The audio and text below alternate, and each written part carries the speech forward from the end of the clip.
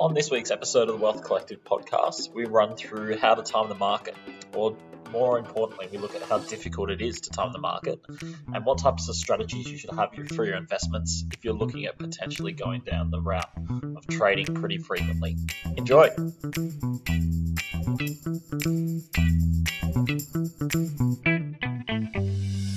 Everything we talk about on today's podcast is general advice only because we don't know your individual personal situation. Before you act on anything we've spoken about, you should chat to your financial advisor, and if you don't have one, feel free to reach out to us. Now, on to today's show. Hello and welcome to another episode of the Wealth Collective podcast. I'm Zach Masters, and today I'm joined by Pete Pennicott from Picada and Anthony Malvaso from AGM Advisory Group. How are we going, gents? Feeling good, I'm let loose, so I'm sort of out of the house. So what did I decide to do today? Work from home. So just making the most of my newfound freedom. But the fact that I could leave, that was nice. But yeah, Anthony, you sort of been just hiding up in your palatial apartment there? Yeah, it was another lockdown, but actually first time for me back on the podcast this year, so very excited. Feels like you couldn't make last week's podcast due to a little bit of side effects of this, like Tom Brady's winning the Super Bowl. So. Yeah, it was Tom's 7th Super Bowl, and that sort of then it just led into that. Took the Monday off, basically had to take the Tuesday off, and then it was a pretty busy end of the week with working, and that led into lockdown. So it seems like the Super Bowl was 6 months ago, and it was only 2 weeks.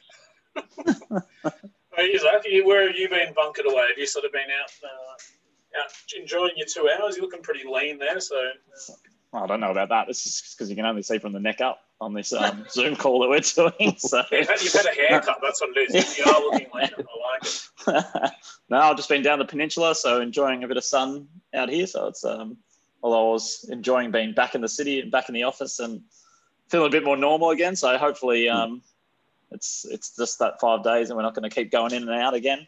Fingers crossed. But we might get on to today's episode. So today's episode is, I know, something that's you harp on about quite a lot on the podcast, Pete, but we haven't really dedicated a whole episode to it. And then what we're going to talk about is how to time the market, or if that is possible or should be done. So I guess what we might start off with, and I'll go to you first, Pete, is how important is timing the market? Very. I'd say if you do have that crystal ball, it's an amazing thing. Like, why would you not sort of buy when everything's at its bottom and then just sort of sell out exactly when the market peaks? It works out really well. The difficulty is it's near impossible to actually make that happen. And there's a lot of factors at play of market's forward-looking. It's not necessarily like a linear, this action results in this movement in the market. There's a lot of humans involved, and generally that's the worry there. It's not a perfect, efficient machine, which I think is part of the beauty of investing, because there's a lot of emotion involved. There's people, there's herd mentality. That's why it's really, really difficult. So if you can do it, though, you will be rewarded. So no doubt.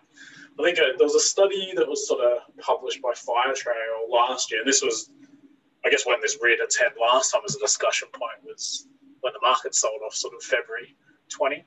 Not that I'm sort of counting that day, but yeah, back then. Had a look at, had you been able to time, you could avoid the worst 10 years over sort of an 18-year period, you're going to sort of be double the index, which is great. So instead of $1,000 turns into 11, with the index goes up to 22. Problem is you miss 10 days of the good ones, and you're down to sort of 6,800. So you sort of halves your return. That's a big price to pay if you do get it wrong. So I'd say for those that do know how to do it, give me a call. Definitely send me an email, because I'm intrigued and sort of interested, because I too want this secret sauce. But realistically, it's probably something that's out of reach for most mortals. So I don't know about you, whether one of you gentlemen might have the answer though, which I've got my pen ready to go. What have you got, Anthony? How important is time in the market to you? I'd say it's more important than getting the news on Facebook, which you can't do it today. And are we classified as news? Because we're not going to exist on Facebook. Yeah. You can get the news elsewhere. And if you don't time the market, you're pretty stuffed. And as I'm sure we'll go through the amount of days that are missed and how the difference in return and how much you could lose with just 5, 10, 30 or 50. But the old saying's time in the market rather than timing the market. It all depends on your objective. If you're more a buy and hold investor or that's your objective, moving in and out of your position will probably hurt you, as you probably don't have the skills or the time to really do trading. But if you're in it for a speculative buy, probably talking to your advisors, whoever gave you the guidance for that particular company or investment, will probably be your first point of call, and probably just need to really put yourself out there and make the decisions when to do that. That's why most people aren't traders and should stick to investing. And it's not always just on the downside. I think we're sort of naturally, you sort of gravitate to a lot of these articles get published when things are going really bad and telling people not to panic. You need to sort of think about it on the upside as well. When are you picking the top of your investment? I know you've had a recent sort of bit of success with a few of your speculative investments, Anthony. So I think it works on the flip side as well. Like, how do you time the market as your exit strategy and not go too soon? It is easier said than done. So do you agree with those sentiments, Zach? Yeah, definitely. Yeah. I think it is important that, obviously, if you've got that crystal ball and you can time things perfectly, then of course, then you should be doing that. But yeah, I know, Pete, you gave some stats before, but I was just looking as I was doing research for this episode and was seeing that Fidelity did a case study on this between 1980 and 2018. And it was showing that if you missed the 5 best days, when you're otherwise fully invested, your overall return for those, 38 years was dropped by 35% just from missing the best 5 days. So if you're out of the market on those best 5 days, because, I don't know, for some reason or another, you thought otherwise, your potential return is 35% less than if you would have just stayed invested over that long term. And then obviously if you miss the 10 best days, that goes down further. So I think that's quite important to look at. You should share this chart with people. So put it on the page or something, because it's pretty damning, isn't it? Like, sort of $10,000 all day, 708. And then what's this piddly one? You missed the best 50 days. You'd have to be pretty bad at timing the market to do that. But it is that probably happens more. It probably happens more than you think. But actually, we came across people that have been sitting out of the market since the GFC in cash. Because they're just always waiting for it tomorrow will be the right day tomorrow. And unfortunately, tomorrow never comes. Well, how often does it happen too? Sometimes in the market where you have a big sell-off one day and then the next day it goes up. As you're saying, it's not a linear line. Like, it's the market has volatility. I'm struggling with I'm trying to educate some people as well, because I'm sort of getting some client feedback of going, my portfolio's not done anything over the last 3 months, but they've still had like a significant return over 12. It's not like it's like every month it generates the same return. It's a process, it's a journey, and it's long term. You need to be thinking 5 years or more if you're investing in growth assets. Yeah. So if we are looking at a buy and hold strategy, Pete, then how do we know when it is time to sell? Well, I guess you've got to do the analysis. You got to do the work. You got to know, like, why did I invest? It's going to be really, really hard to pick that. And I think you really should be focused internally of make decisions about what's happening in your world. So what were your goals? What were your objectives with this investment? Don't stick your head in the sand, though. I resent the idea that you call it buying and holding, but like staying the course with your investment strategy is doing nothing and sitting on your hands until the end of time. That's not what it is. I think you've got to take in all the new information, try and take it in from good sources, reputable podcasts like this one, reputable blogs like the ones we produce, and other good sources that are possibly not available in Australia anymore. But go direct to the site. It's not off Facebook. Take that new information and make decisions, make an informed choice and go, hey, what would I do? What should I be doing if this was a new investment today? And that's how you should be looking at it, and be really, really careful of, don't make decisions based on emotions and people yelling in the street, buy or sell, or, you know, hopping in an Uber and they're sort of giving you tips on cryptocurrencies and which ones. Well, the biggest things now is like, have you seen Twitter at the moment? Like, Twitter is nuts with now the hashtag with the dollar symbol in front of it and the ticker code. It's crazy at the moment. Like, even I follow a few stuff people, but even then my feed is just becoming full of people posting about speculative stocks with the ticker code on it. Might have to see if we can get a hold of we might list WCP, like, you know, get the Wealth Collective podcast, get it listed to the moon. But yeah, that's how I would look at it. Of like, always assess your investments on their merits. Don't sit on your hands. I think even if it's a market downturn, try and lean into it if you can. If you've got time on your side, you've got a long-term investment horizon. Look for opportunity. That's when the money's made. Like, but by leaning in and going, hey, people are overreacting to this news. I feel like I've got a reasonable time frame. Even if it drops further, I've got time for this to recover. History shows, and history is it's not a perfect indicator of the future, but it's a reasonable guide. There's more positive years than negative ones. So it pays to be an optimist and stay the path majority of the time, but don't be foolish. Don't stick your head in the sand. You know, be informed. I don't know. What about you, Anthony? What are you doing? I'd love to know right now. As you said, I've got this certain company that I've been holding for a while, and it's shot up. And when do you sell? Is it a long-term hold? Is it just something that's on a short run? To be honest, I've got no clue. It's always a tough one. It's obviously keeping up with the news on the particular company or investment that you're in, speaking with people or advisors who have told you or alerted to this, or if you've done your own reading, going back to that well. But again, as Pete said, it's back to your objective. If it's a blue chip stock and it's a certain industry and you've got a bit of a feel and you're getting advice that, you know, say one sector, take just the financial sector, for example, and that might be heading into a direction where there might be a bit of a downfall, and you want to, you know, lower your position or release your position.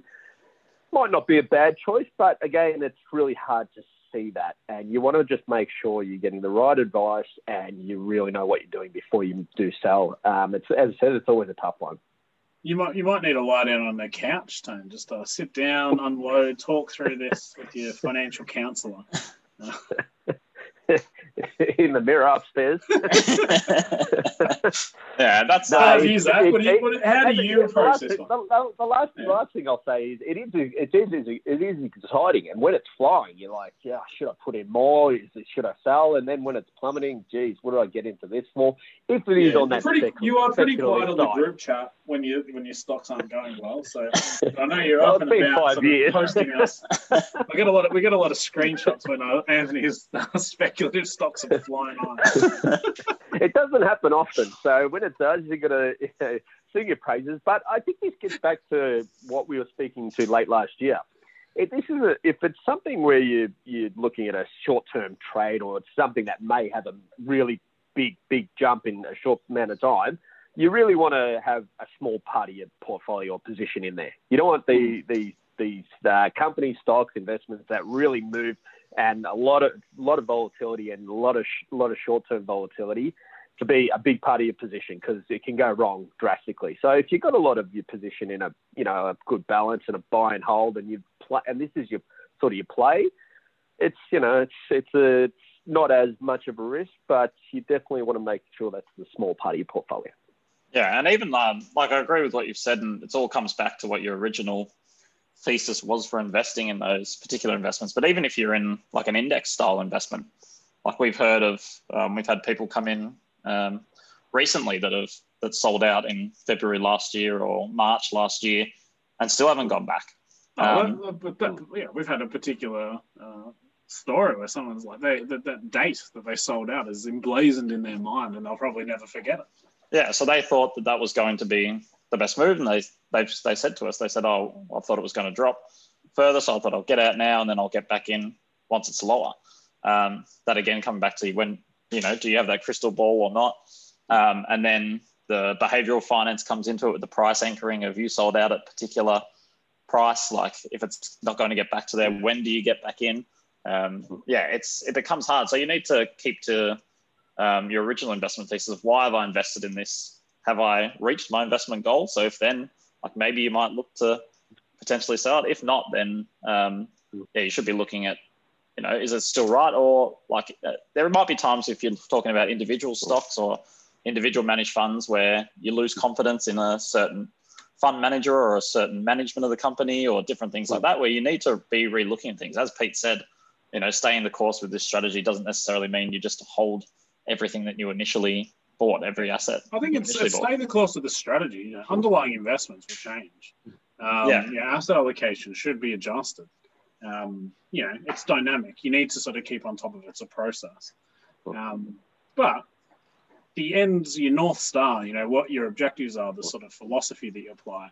When Anthony mentioned about the position sizing, that all helps you stay the course because it means you shouldn't be, getting to points where you're freaking out and making dumb financial decisions and sort of end up costing yourself money.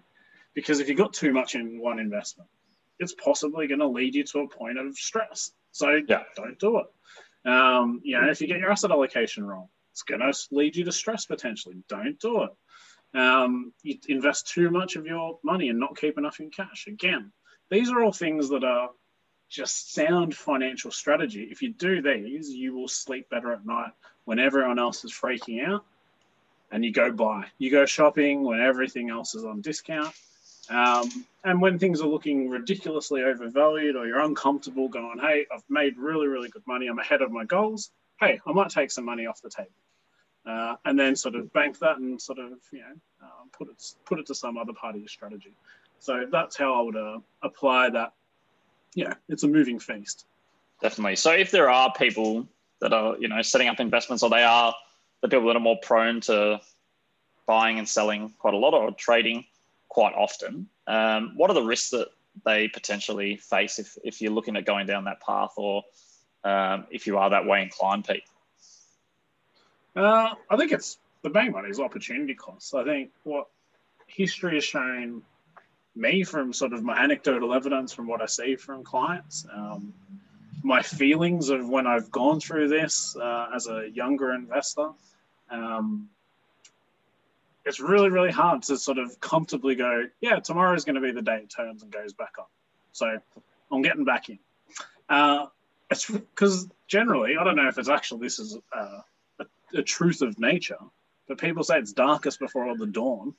I don't know if that can actually be a fact, but it sounds good. And I think it's sort of in investment terms, that is how it is. It's, you want to be in when things seem darkest because the market is taking in information about where the world's going, the future, not where we've been. It's forward looking. You're paying for forward earnings of companies. That's why we're always talking about price to earnings multiple or those sort of things. You're paying up for what the business is going to generate in the future. And you look at I remember when Trump got in, it was like the market sold off massively, and then if you'd have got out then and gone, oh no, Trump's going to be in, stay in the market. That was your thesis. That's bad. Stay out of the market for his presidency term. How much money have you left on the table? Or if it was COVID, you go, oh, COVID, I'm out. And I sold out towards the bottom of that.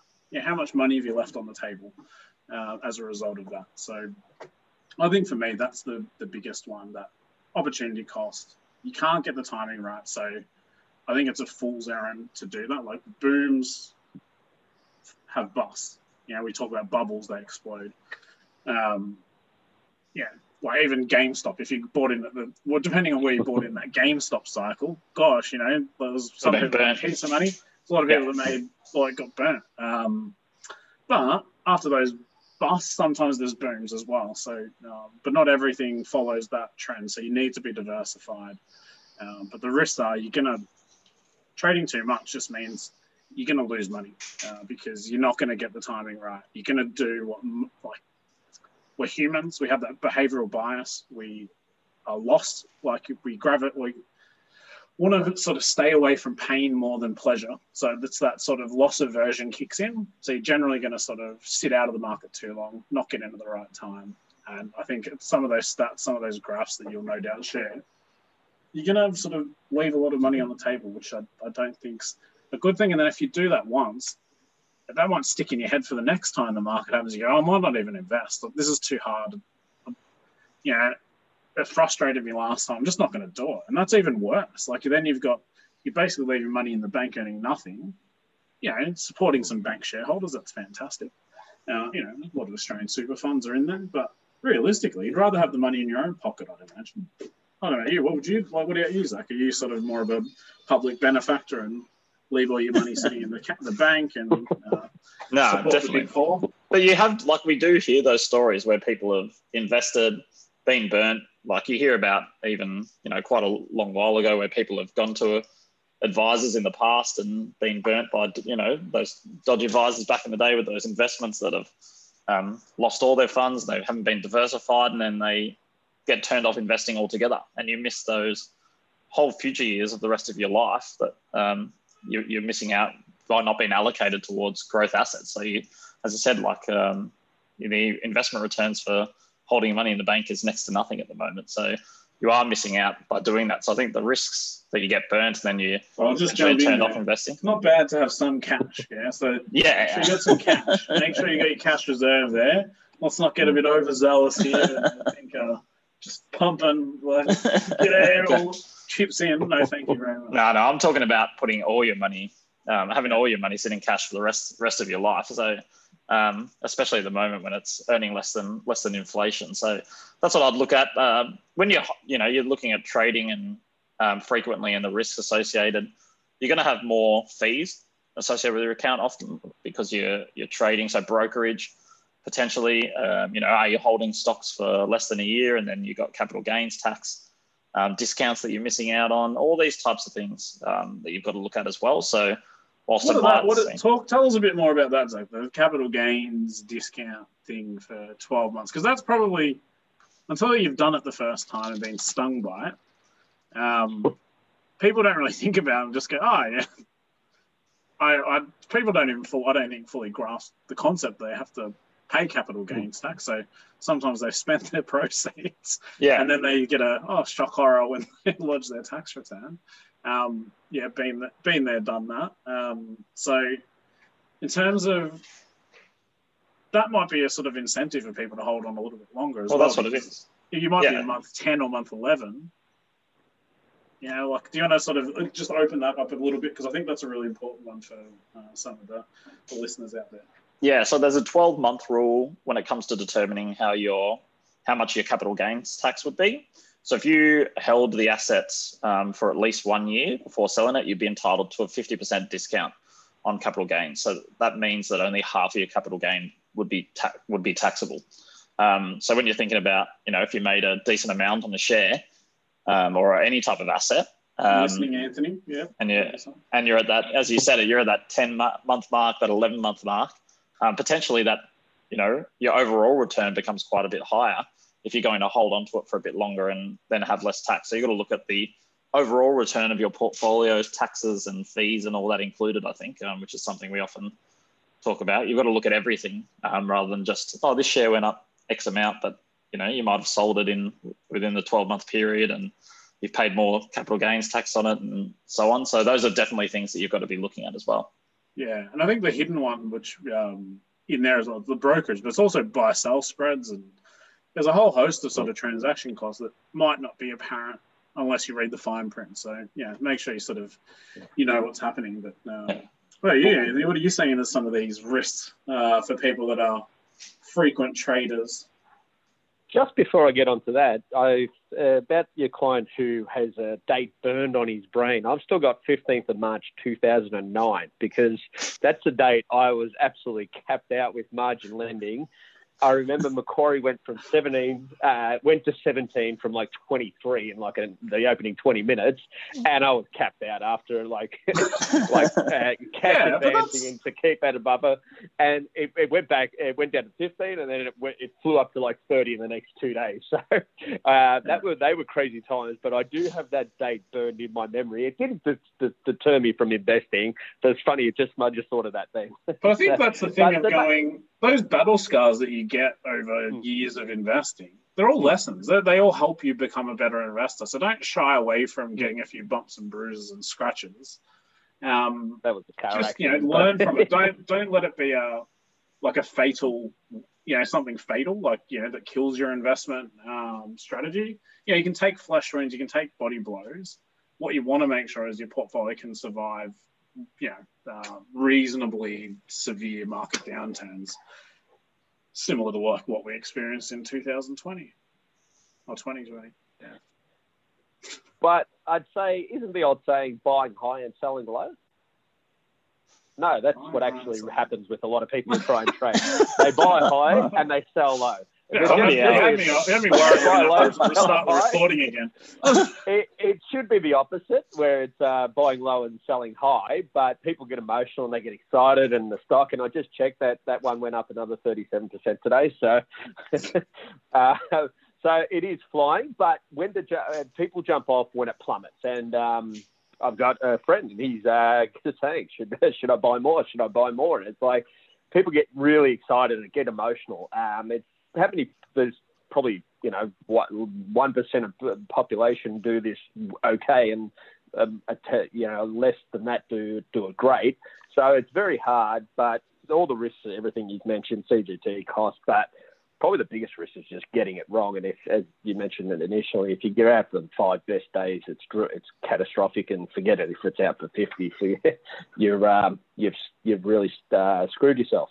That's a good point. That goes back to the behavioral finance of people want to buy into the market as it's going up and as it's up and they see green, when realistically, potentially you should be looking at the other end of when it's going down. That might be the best time for you to get in. So when you're trying to time it, you have to then overcome your own behavioral tendencies, even though you might feel like you don't have them. It's inherent in most people. I think we're built that way. Like our brains are sort of hardwired deep down, sort of our limbic system.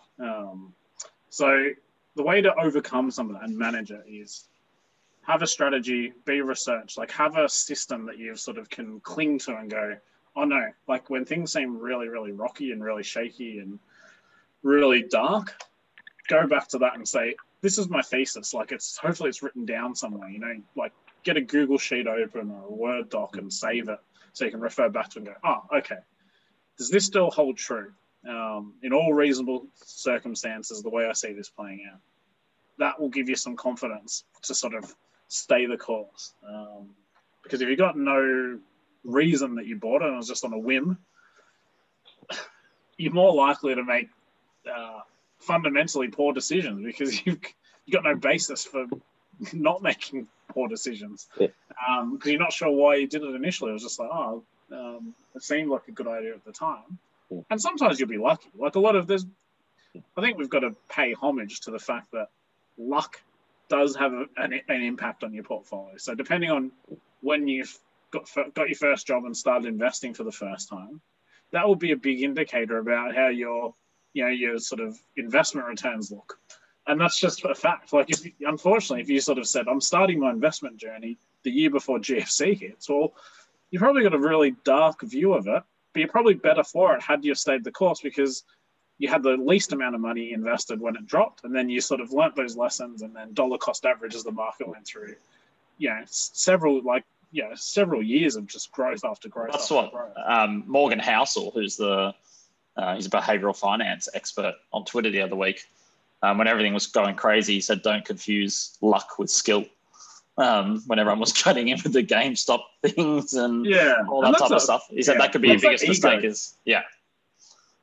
It's getting back to that confusing luck that you've got in at the right time and something's happened and you've been lucky enough to get in, but it might, people then get that ego side, as you said, Pete, and start to go, oh, I can do this. This is easy. Yeah, everyone thinks they're Warren Buffett. And we're not, most of us. So, but I think with discipline, with a strategy, with research, I think you can beat the market. But, I don't think you can do it by timing the market and going in and out and trading frequently. That's not what I'm good at. There's probably people that can do it.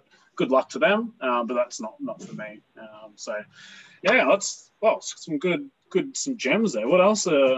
If you want to know about this stuff, Zach, if someone wants to get kitted out, resourced, knowledgeable, and they don't want to sort of spend time yakking to us because we go on too long, what other options outside of the Wealth Collective podcast are there for people that want to learn about investing, and just sort of, let's talk about share market in general, something like that. Yeah, we always harp on about Money Smart and things like that. There's, close to something new, Zach. Come on. Yeah, like the big one around here, like for shares and things like that. Motley Fool. A lot of people listen to their podcasts and different things like that. I know a lot of the major banks have good share, like individual share ones, where they potentially a little bit different to us here, where we try and focus more on the strategy side of things. They'll talk about specific stocks, and then they'll look at potentially giving buy or hold or sell recommendations on each of those. So that's a good way to learn and see what are they looking for in a company? What are they seeing on the balance sheet? What are they potentially looking for in the management that's making them go, yeah, I would buy this stock, I would sell this stock. So that can be a good way that I would potentially go about it. But I know, Anthony, you wanted this question in here. So did you have something specific in mind? Oh, I just thought it might be, if you guys had any ideas. I mean, in the past, I've read anything around with that Peter Thornhill or Roger Montgomery has. Okay. Pretty astute investors, and got some good books. So one's on picks value, look at value companies, and the other's more of the behavioural finance sort of bloke. I don't know, on the industry, but not exactly trading. A good documentary is Inside Job. That's like a real version of The Big Short. That's more to see what crooks are in Wall Street. So that's something to see at a macro level, and it's really tip top. If anyone hasn't seen it, you can get it on Google for about $3.95 rented, and Matt Damon narrates it. It's basically take through the whole GFC. So that's probably a bit off what we said, but it's definitely, you see it from every step of the finance game. Definitely. Is there any gems you listen to or look at, Pete? Or there's a long list. I think a lot of them we've mentioned before. I think, depending on where people are at in their journey, I think get a general overall wealth strategy going. And I think a lot of people like the Barefoot Investor, I sort of gravitate more towards Noel Whittaker's Making Money Made Simple. There's a good foundations to just get you set up right. But otherwise, First Links, which is a website that sort of aggregates a lot of, you got to sort of be prepared for what you're reading. So it's a lot of fund managers talking their book. So they're all pumping up whatever they're thinking at the moment. So you got to read through that. But I think it's such a melting pot for different ideas there.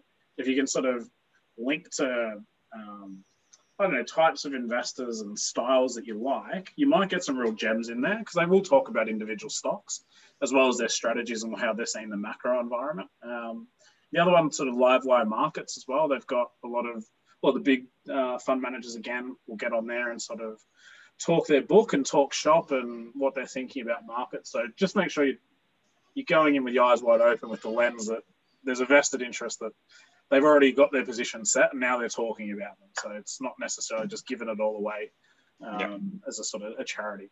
Yeah, very good. Well, I think that pretty much wraps us up for the topic, but we've got a listener question that's come in from Bryce this week. So we'll go to this question now. Hey guys, I just had a question in regards to what I should be doing with my investments at the moment.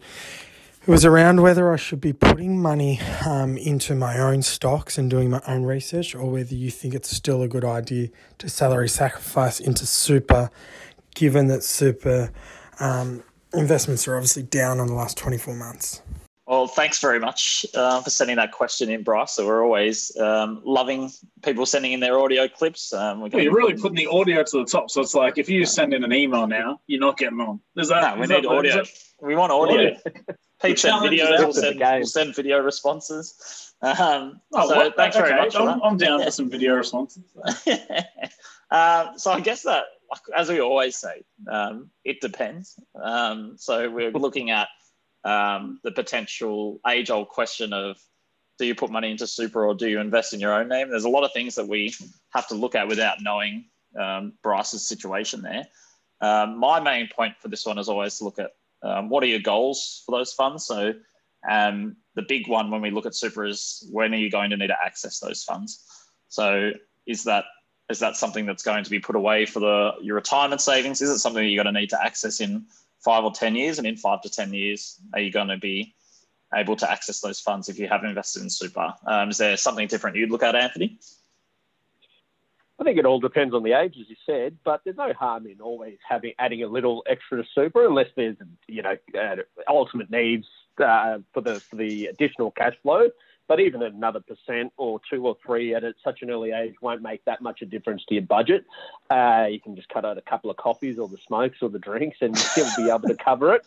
But the important thing is, it sounded like it was super as a trust, and the investment's held inside, and they're there for the long period of time. So you're still going to need to continue contributing. So I think it's just important to understand what your goals are and how far away you are to till you actually need to access it.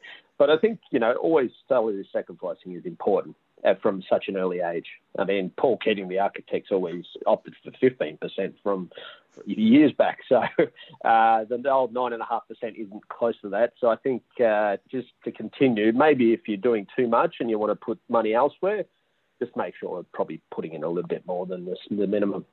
What about you, Pete? How would you look at this question? Okay, well, this has got me thinking of that old El Paso stand up, sort of the hard shell or soft shell sort of. I'm not even going to try to pronounce the words.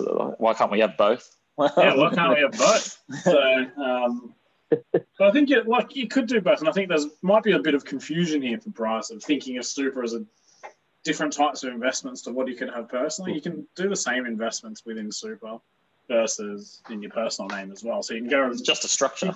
It's just a structure, tax structure. It's a trust structure. You can go do that in your personal name. You can buy ASX listed shares in some industry funds even.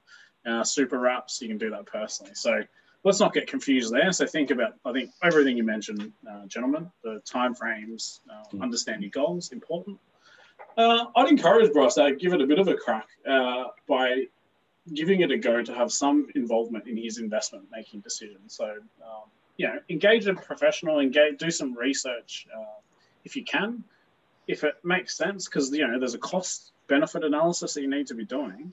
And maybe just make sure that most of your money is in something highly diversified and, outsource that to a professional manager. But I think there's something to be said about, sinking your teeth in, having some investments that you've selected yourself so you can own that decision and sort of be, a little bit more aligned with your portfolio and buy into it more. Even if you're not doing it completely by yourself and just you're coming up with ideas and sort of participating in the construction by giving your investment preferences. Because, if you go into a financial advisor or a stockbroker, you're often going to be answering questions about what your investment preferences, what types of companies don't you want to support, what are you interested in. That's really important as well. So maybe do a little bit of that. But ultimately, the main thing is sort of get the structure right. And stay the course is the message from today's episode. So don't panic. So don't just sort of be jumping into whatever the latest fad is. No, very good, very good. Well, I think that pretty much wraps us up for today's episode. So as we said before, we'd love as many audio questions as you have. So I'm going to put a link in the description of the podcast where you can send an audio clip in, or else send it through on Facebook, Instagram, so at Picarda on Instagram, or just email us at connect@picarda.com.au. Otherwise, we'll see you next week. Thanks, gents. See you all next week. See ya.